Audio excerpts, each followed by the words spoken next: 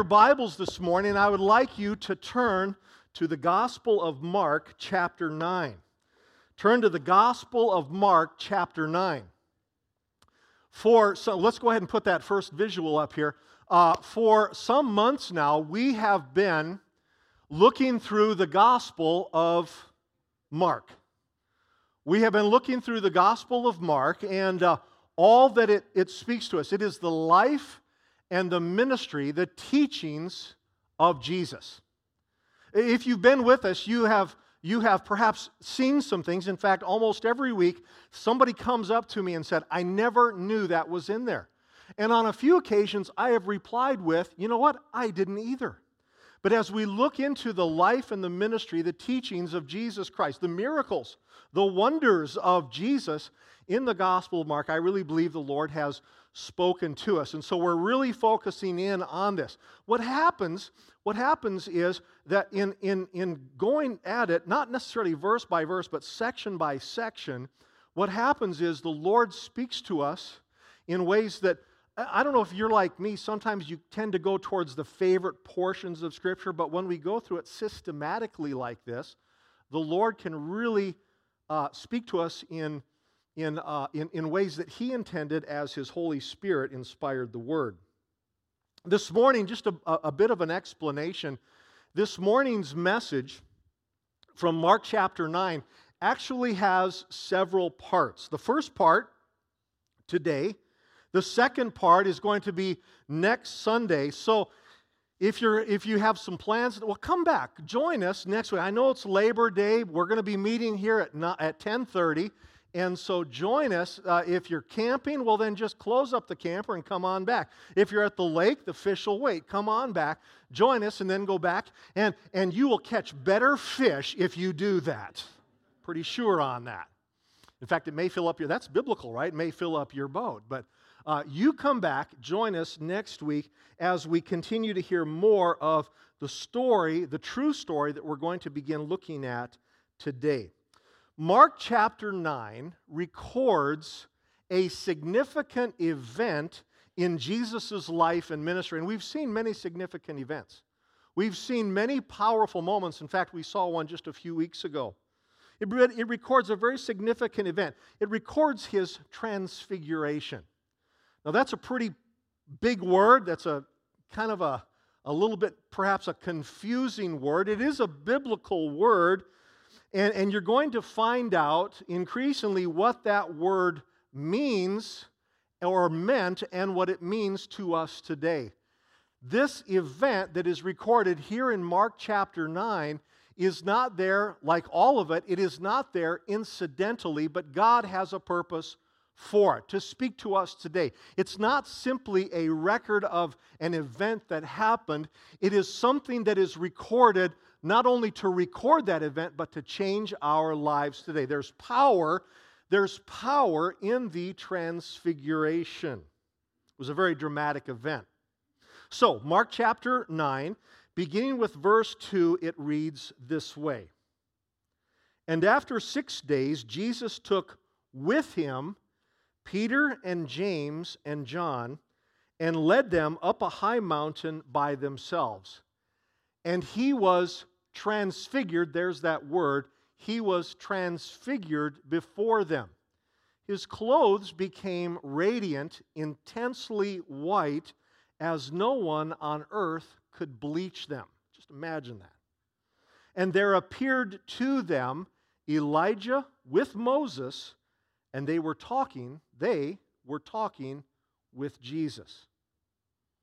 And Peter said to Jesus, Rabbi, that means teacher, Rabbi, it is good that we are here. Let us make 3 tents, one for you, and one for Moses, and one for Elijah. For he, that is Peter, did not know what to say, for they were terrified.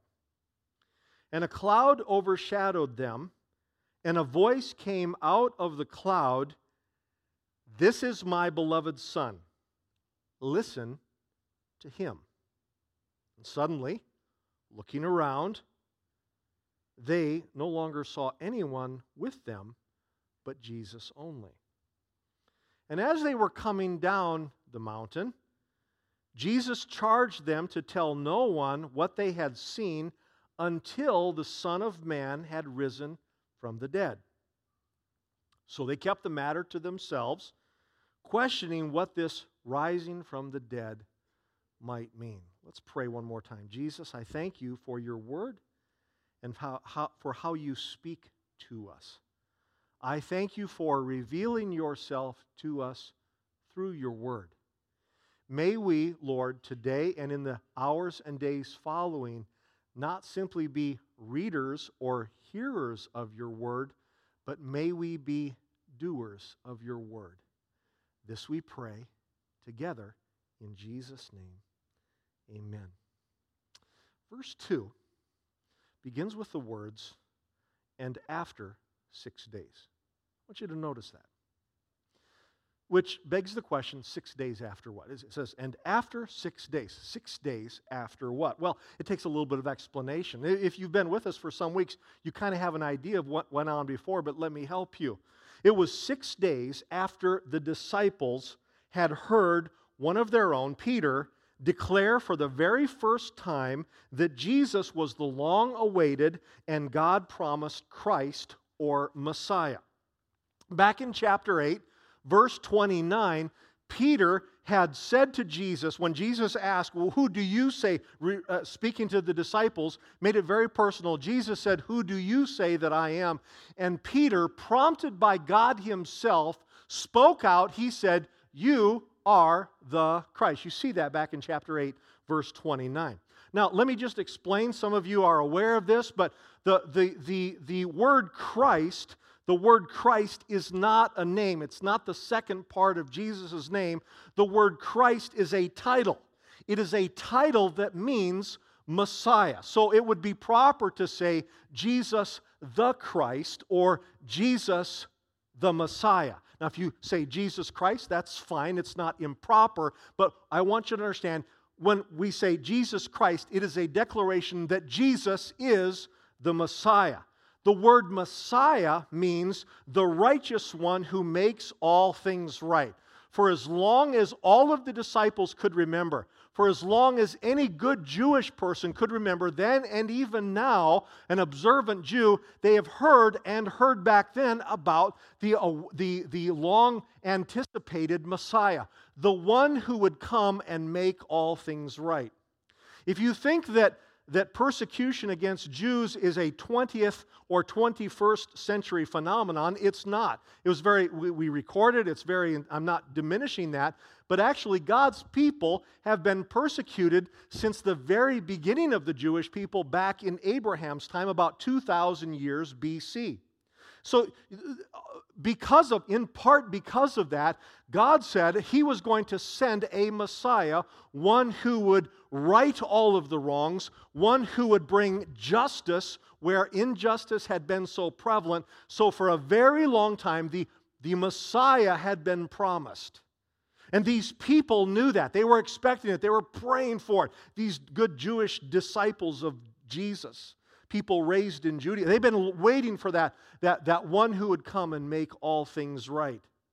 So suddenly, back in chapter 8, verse 29, when they hear one of their own say, you are the Christ, you are the Messiah, something resonated within them, and I believe they began to look at Jesus differently.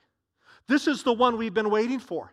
This is the one that has been prophesied. This is the one that all Jews have been looking for. This is the Messiah. And they heard that, and it was a great revelation, but it was also revolutionary to them. Not only was it a powerful announcement, an exciting announcement, but it also meant that their own lives, the disciples' lives, as His followers, became even more significant. You can imagine the disciples were thinking, He's the Messiah.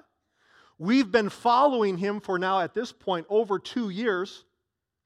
So that makes a difference in our lives. This isn't some far-off person. We're His disciples. We're the ones that He called, and we're close up. It was very exciting to hear this. Until, just moments later, when Jesus then proceeded to say that he would suffer many things. He says this right away. Jesus said he would suffer many things, that he would be rejected, that he would die and then be raised from the dead. Now, this would have been extremely perplexing to the disciples. This would have been so disturbing to hear this. A moment before, they heard one of their own declare that Jesus was the long-awaited Messiah. It resonated within them, but now they're hearing Jesus himself say that he's going to be rejected, that he's going to suffer, that he's going to die, and that he's going to be raised from the dead. Those four things. This was, again, very perplexing because to them, Messiahs were not supposed to suffer and die. Messiahs were not supposed to be rejected. Messiahs were supposed to conquer. Messiahs were supposed to rule. The Messiah was supposed to reign unopposed. And because of that, it would put them in a good position with much power. And maybe, I'm thinking in their own minds, they probably thought, and nice estates and places of influence because we are with Him. We've demonstrated that we are close followers of Him. So in their minds, this is happening. This was perplexing that Jesus would say that. It was disturbing to them when Jesus said those things would happen to Him. But it was just as disturbing, perhaps even a little bit more disturbing, when right after that, Jesus said that anyone who would come with Him, or anyone that was going to be a close followers of Him, must also then deny self and pick up their cross and follow Him. We looked at this 2 weeks ago. So you understand what's happening very quickly. Jesus is the Messiah. Jesus is the long-promised one who's going to come and make everything right. That's exciting, followed by, but He's going to suffer and be rejected and die and be raised from the dead. Oh, that's disturbing. Followed by, oh, and if you are really my followers, then you're going to deny self, pick up your cross, and follow me. And there was this almost mind-blowing series of statements that shook them up and caused them maybe a little bit of confusion and some degree of disturbance. It's worth noting, by the way, let me just pause in the narrative here. It's worth noting that in another gospel, at about this same time, people began to leave Jesus. Mark doesn't record it, another gospel writer does, where people began to leave Jesus because of the things that He said, in part because of the things that He did. People began to abandon, people that had followed Him for some time, not the 12 disciples, but there were others, perhaps that group of 70 or some of the multitude. It said they began to leave Him. And in one gospel, you never again hear or read about a crowd following Jesus after that point for about the next 10 months until a crowd gathered to shake their fist and say, "Crucify Him." That's significant. Jesus began to say things that were so disturbing that people said, I can follow Him to this point, but I can't follow Him any further. When they began to hear things like, if you're going to truly be my followers, you must deny self, pick up cross, and follow me or obey me. 6 days had passed from that time. 6 days had passed since that time. That's not a very long time. And while Mark does not record what was happening in them, goes from one event to the other.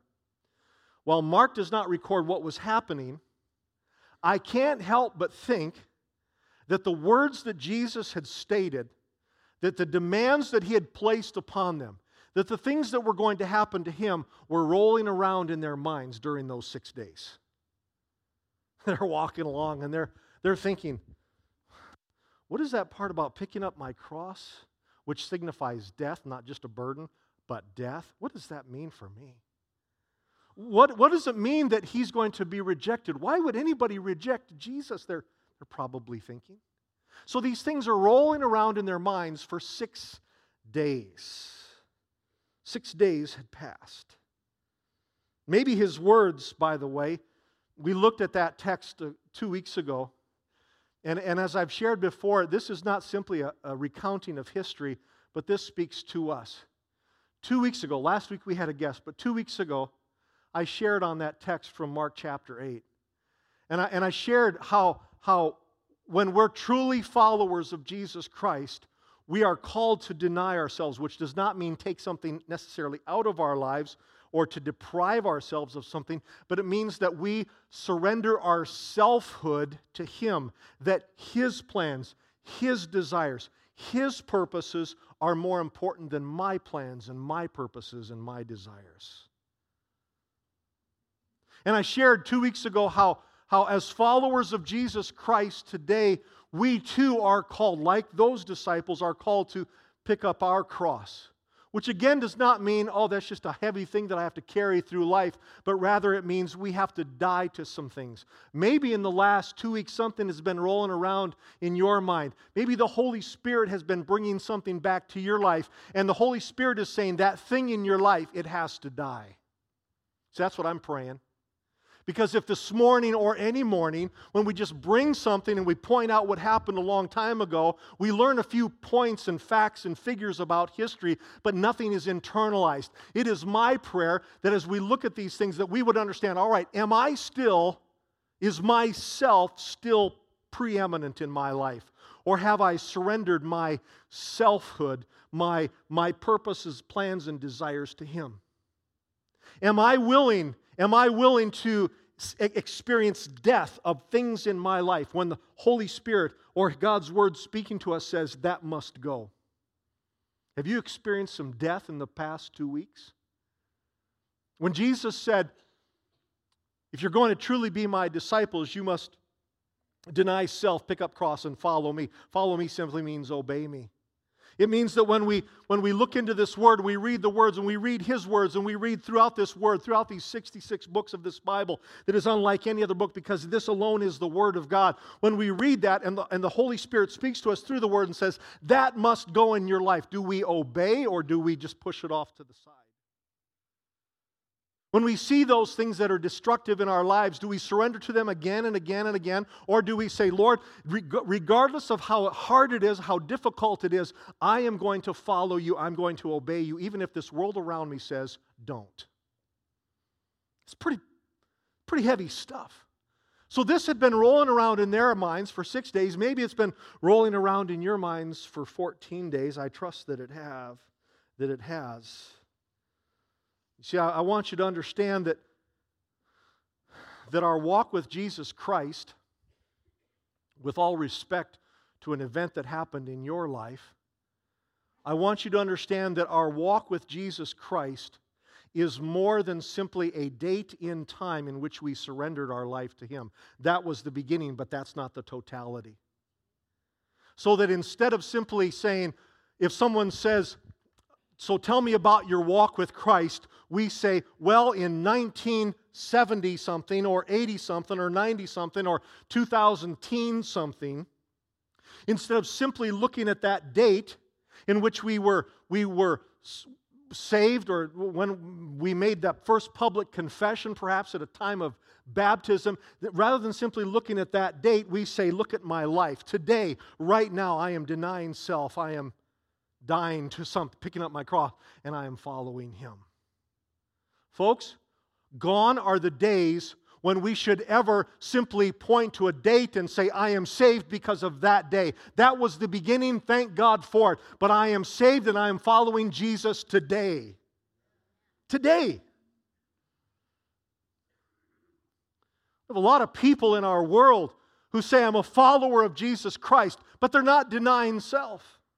We have a lot of people that say, I'm a Christian, but they've not died, put to death, things in their lives that are destructive. There are a lot of people who say, I'm a follower of Jesus Christ, but they don't follow Jesus' words. We can't just point to a date.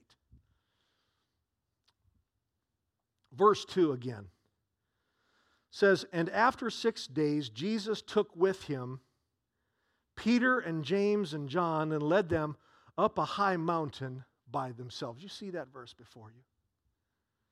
Now, understand this time frame. Jesus had called all 12 disciples. He'd called them within a relatively short span of time, a little bit more than 2 years before. He had called all of them. Some were fishermen, one was a zealot, one was a tax collector, and just a whole variety of people. Jesus had called all of them. All of them had been with him now for many, many months. But here we read in verse 2 that he separated out 3 of them, Peter, James, and John, to be with him on this high mountain. Picture this in your minds. Jesus is with the 12 disciples. It's early morning. They're sitting around. I don't know if they had a campfire, some gathering. They had spent someplace for the night. They get up, and Jesus is with them, and he addresses all of them. And he says, all right, guys, here we have a new day. Peter, James, and John, you come with me. The rest of you stay right here. Now picture this. So Peter, James, and John go, oh, okay. And they go off with him. Now, it doesn't record it, but I wonder what the other 9 disciples thought. You ever think about that? I wonder what they thought. I'm thinking it was something like this. Or maybe it was something like this. Oh, guys, have a wonderful time. Just the 4 of you. Jesus, Peter, James, and John. You guys go, we'll be fine. I don't think it was like that. I think it was maybe a little bit like this. Who do they think they are? Why do they get to go with him? I wonder if one of them said, oh, la-dee-da, there they go, and here we are. I don't know what la-dee-da is in Hebrew, but it probably sounds like la-dee-da. And off they went. By the way, this is not the first time that Jesus had done this. Jesus has also at other times pulled this same group of 3 out from the others. Back in Mark chapter 5, maybe you remember the story. There was a little girl who was dead, and Jesus he had all the disciples, but he took Peter, James, and John, same 3 guys, into the house and raised the little girl from the dead. The other guys heard about it. These 3 guys saw it. Now, if you think that's not enough, a number of chapters later in Mark chapter 14, Jesus took Peter, James, and John just before Jesus was rejected, or just before he was arrested. The Bible says that Jesus, in the Garden of Gethsemane, after the Last Supper and before his arrest and eventual crucifixion, Jesus took same 3 guys, Peter, James, and John. All of them were in the garden, but the Bible says that Jesus took those 3 a little bit further into the garden for a special prayer meeting. And then the Bible says, and then Jesus went even beyond that. You remember the story about the guys who were sleeping? It was Peter, James, and John that kept falling asleep. But they were separated from the other 9. Why is that? Why is that? Why do you see this pattern here? It makes you wonder why this pattern, why they were separated from the others. Why did Jesus take some disciples to places that other disciples didn't go to experience amazing things the other disciples never saw? They didn't see, the other guys, the other 9, didn't see Jesus sweat like drops of blood running down his face. The other people didn't see Jesus raise that little girl from the dead. The other people didn't see what these people saw on the mountain. Why single them out? It's a good question. For one thing, Jesus knew that something very significant was about to happen on that mountain, and he wanted someone to see it. But why them? Why not all of them? See, from our standpoint, if something's significant, the more that you have, the more that are going to witness this, the better. So you take everyone along. But Jesus didn't do that. He singled 3 out. Why? Because his greater purpose was to better prepare them for bigger tasks. Let me say that again. It's not on the screen, but you can write it down. Here it is. His greater purpose was to better prepare them for bigger tasks. One more time. Jesus' greater purpose was to better prepare these 3 for bigger tasks. Jesus wanted to use them in ways different than the other 9 So Jesus took these three along to see things that other people did not see. See, I can say this because we know the rest of the story. We have the rest of the gospel, Mark and other gospels. We also have the book of Acts, and we know what happened to these three. Peter. We know this, that less than a year later, about 10 months later, Peter was the disciple who was directed and empowered by God, by the Holy Spirit on Pentecost Sunday to bring a message that was so powerful that thousands of people repented and began following Jesus. I believe one of the reasons why Jesus took Peter along, I got to be honest with you, this is just my opinion. I don't think that Jesus took Peter along because he was necessarily the most wonderful to have around. In fact, what I know about Peter, if I was on a road trip with Peter, I think I would leave him after mile 50. But Jesus knew there was something in him, and to better prepare him for what would happen 10 months later on Pentecost Sunday, he took Peter along. Peter also became the first disciple directed by God to take the message of Jesus beyond the Jewish people. And here, Jesus was preparing him for a greater task. James, we know this, became the first disciple to die for his faith in Christ. He wasn't the first disciple to die. Judas was. He took his own life. He did not die for his faith in Christ. But James became, he's the brother of John, James became the first disciple to die for his faith in Christ. In fact, he's the only disciple whose martyr's death is recorded in Scripture. We know that 10 of the disciples died as martyrs, but only one is recorded. One martyr's death is recorded in Scripture, one of the disciples. Now you may say, well, what's so significant about that? Here's my opinion, and I only put it out as opinion. I believe that Jesus pulled him aside because he knew that he was going to be one of the first. And I believe James showed the others how to die well, standing firm in their faith for Jesus Christ, even in the face of death. You think, well, that's not a very big deal. No, it is a pretty big deal if you're one of the 12 and you become the first one put to death for your faith in Jesus Christ. Well, someday we're going to know the rest of the story. I believe that James died with his head held high, trusting in Jesus, looking forward to seeing him again face to face. That's pretty significant.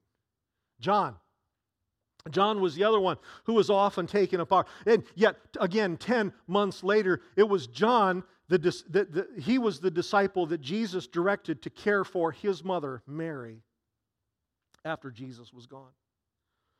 I believe that one of the reasons why he took John along was because he was going to entrust him with something so very precious, his own mother. And so he takes him along. He allows him to see some more things that perhaps others saw. John would also later write more of the New Testament than any other disciple. John was the one that Jesus would entrust with the apocalypse, or what we call the book of Revelation. He trusted him so much. And it's interesting, later on, towards the end of the book of Revelation, it talks about Jesus in his glorified form in heaven and how he appears. And I'm thinking that John, who was also on that mountain of transfiguration, said, I recognize him because I saw him on the mountain.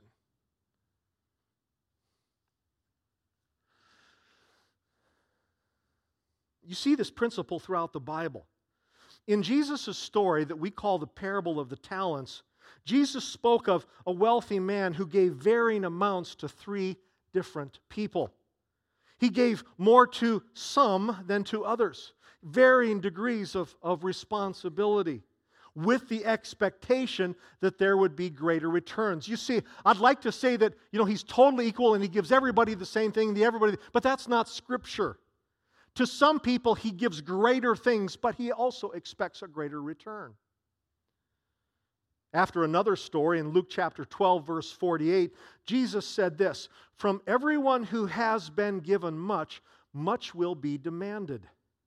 And from the one who has been entrusted with much, much more will be asked." I want you to see that verse. From everyone who has been given much, much will be demanded. Let's go ahead and put that next one up. Much more will be demanded, and from the one who has been entrusted with much, much more will be asked. There's two different things there. There's a person who's been given much and a person who has been entrusted with much. Why is that? Let me bring it down to every one of us. The Lord has given much to some of you. The Lord has given much to some of you. Now, He's given something to all of us who follow, but to some of you, He has given a great deal.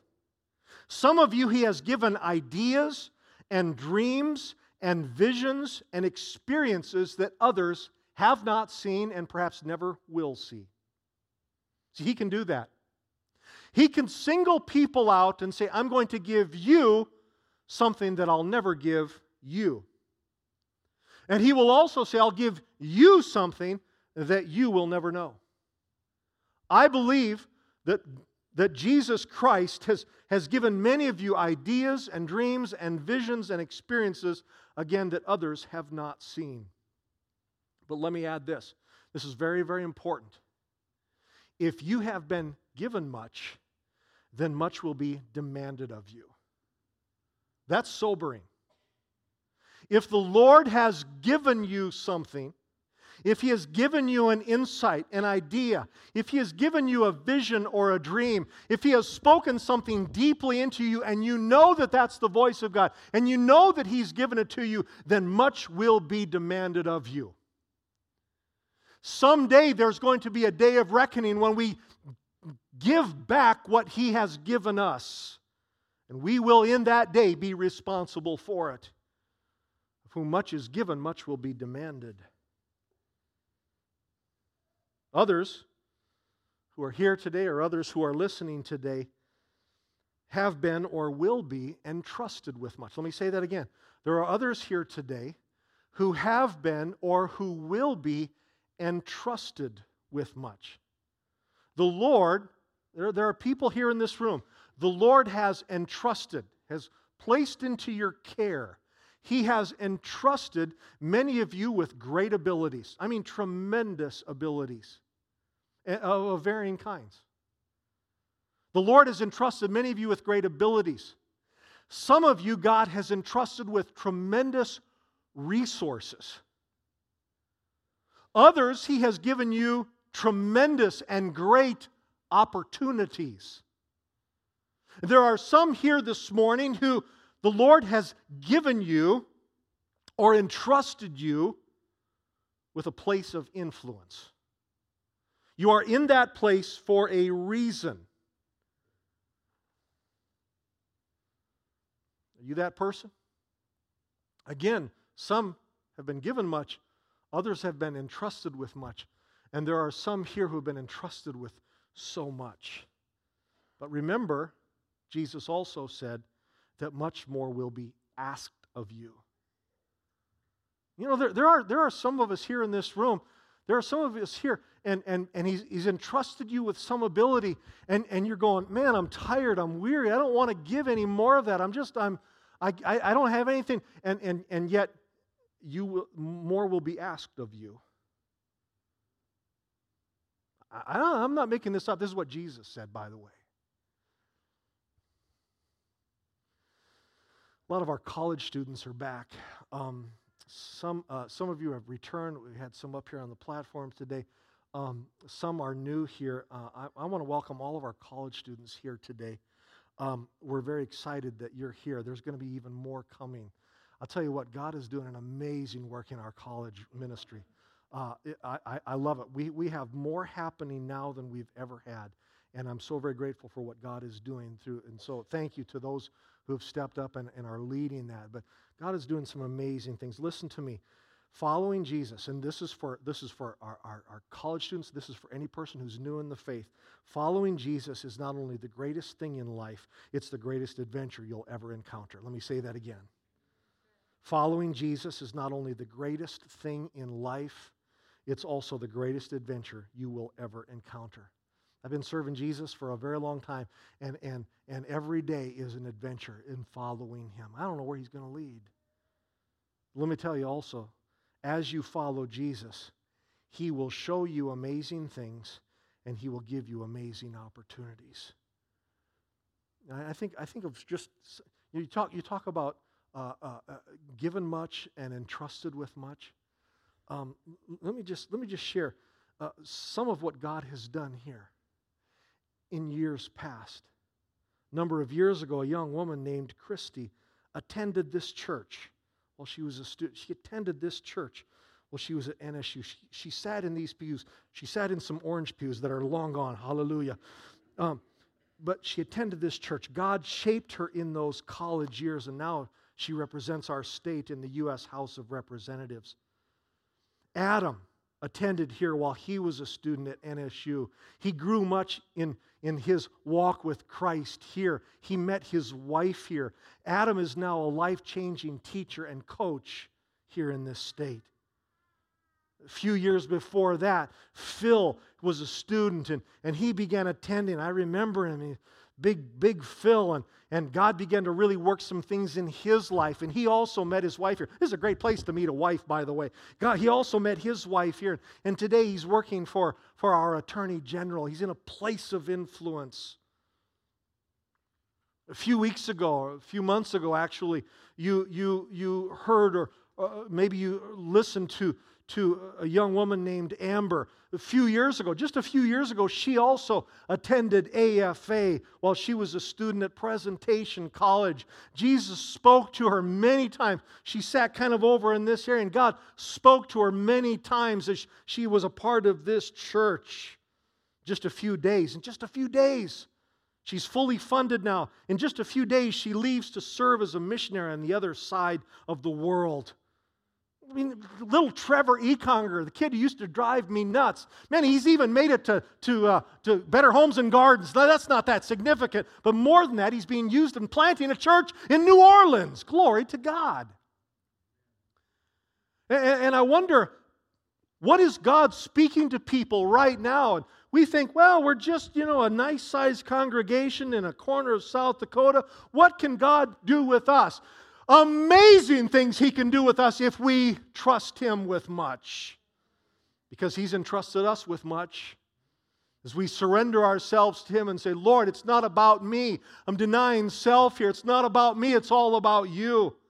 As we see some things put to death in our lives, we put them on the cross that Jesus died on. We put them on the cross and then we follow Him. I'll tell you what, that person, God does amazing things in their life. He gives them much and He entrusts them with much. I share those few examples because I want you to know that it's very important in the next few years that Jesus desires to speak some things into you. Jesus desires to speak some things into you regardless of your age, regardless of what has happened. It doesn't matter if you're 90-something or 70-something or 50-something or teen something. It doesn't matter your age. God is speaking into the lives of young people right now in AFA kids, and He's stirring some things in them. Why? Because Jesus is coming soon and He wants to use people, and He's going to give us much and He's going to entrust us with much. And it starts right here. For any person of any age that Jesus uses in some unusual or remarkable way. Let me add this. If He allows you to see something that others have not yet seen, don't think too much of yourself. Let me say that again. Peter, James, and John, well, they saw some pretty amazing things that the others didn't see. Sometimes God allows us to see and do some things that others have never seen or done. But when that happens, I warn you, don't think too much of yourself. It's not you, it's Him. It's Him. And on the other hand, if He chooses to use someone other than you in some remarkable way, if you're one of the 9 who stand back and just wait while the other 3 go off, if He chooses to use someone else other than you in some remarkable way, then don't think less of yourself. Don't resent what happens to them and what doesn't happen to you. Because here's the good news. He's going to use you in another way. He's going to use you in another way. I'm not much of a craftsman. I can't build many things, but I do know this, that when you have a whole bunch of tools, some tools you use all the time. Some tools are really big and heavy and awesome and expensive, and other tools, boy, I tell you what, it may not be that significant, but when you need that tool, you need that tool. We're tools. Now that term tool has taken on in recent years, call someone a tool, it means that they've been taken advantage of. It means a person who's been exploited. Well, I don't want to, I'm not talking about that. I am a tool. You are a tool in the hand of God. And some of you, man, I'll tell you what, other people are going to see it, and others it's going to be down. But I'll tell you what, God is going to use you. So don't get upset. Don't get upset if God sees someone else. Rejoice with them and say, glory to God, we're in this together. He's going to use me in another way with another person. Every person here this morning, every person listening to this message has a purpose in God's great plan. Every person. I tell you, I feel this so strongly and so deeply. Every person here has a purpose in God's great plan, and He is preparing you for things ahead. Some of the challenges that you're going through right now, or the challenges that you faced, it was God getting you ready to be used in miraculous ways going forward. Those things that happened to you did not happen by chance. The things that you've survived, the things from which you've recovered, the things from which you have become stronger, those were not incidental. They are purposeful, and God has a plan to use those things for His greater plan. The thing that stops us, or that stops it from happening, is us, not Him, it's us. So, Lord, to be your disciple, we surrender ourselves to you. Would you bow your heads with me, please? Right where you're sitting or standing, right now, would you pray this prayer with me? Lord Jesus, I surrender myself to you, and I pray that myself would be secondary, far down the list to your will being done in my life. Lord, it's your self that matters, not myself. So Lord, I deny self. I'm a living sacrifice, and so often I want to crawl off the altar. There's so many things that happen, Lord, and I want to see myself exalted. But Jesus, I surrender myself. Pray that. Lord, there's some things in my life that I know are not of you. Lord, I want to kill it. Put it on the cross. I want it to die. I want it to die. And unlike your cross, that thing never resurrected. Take up my cross. I want to follow you. Lord, this I pray. Lord Jesus, Messiah, you came to make all things right, but the way that you're doing it is through your people. Oh, that someday you will return, you will rule and reign, and the wickedness of this world will be banished. We look forward to that day.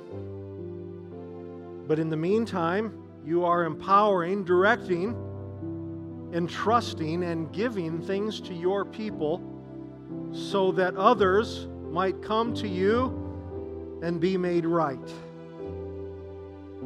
You have given us much so that we will tell the world around us of the Messiah, Jesus Christ. And not just Messiah, but Savior, Healer, and Deliverer, and soon coming King.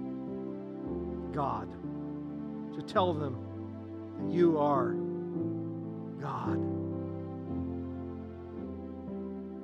So, Lord, around this sanctuary right now, as people are making an altar of prayer right where they are, speak to them. Identify the things that you've given them, trusted to them.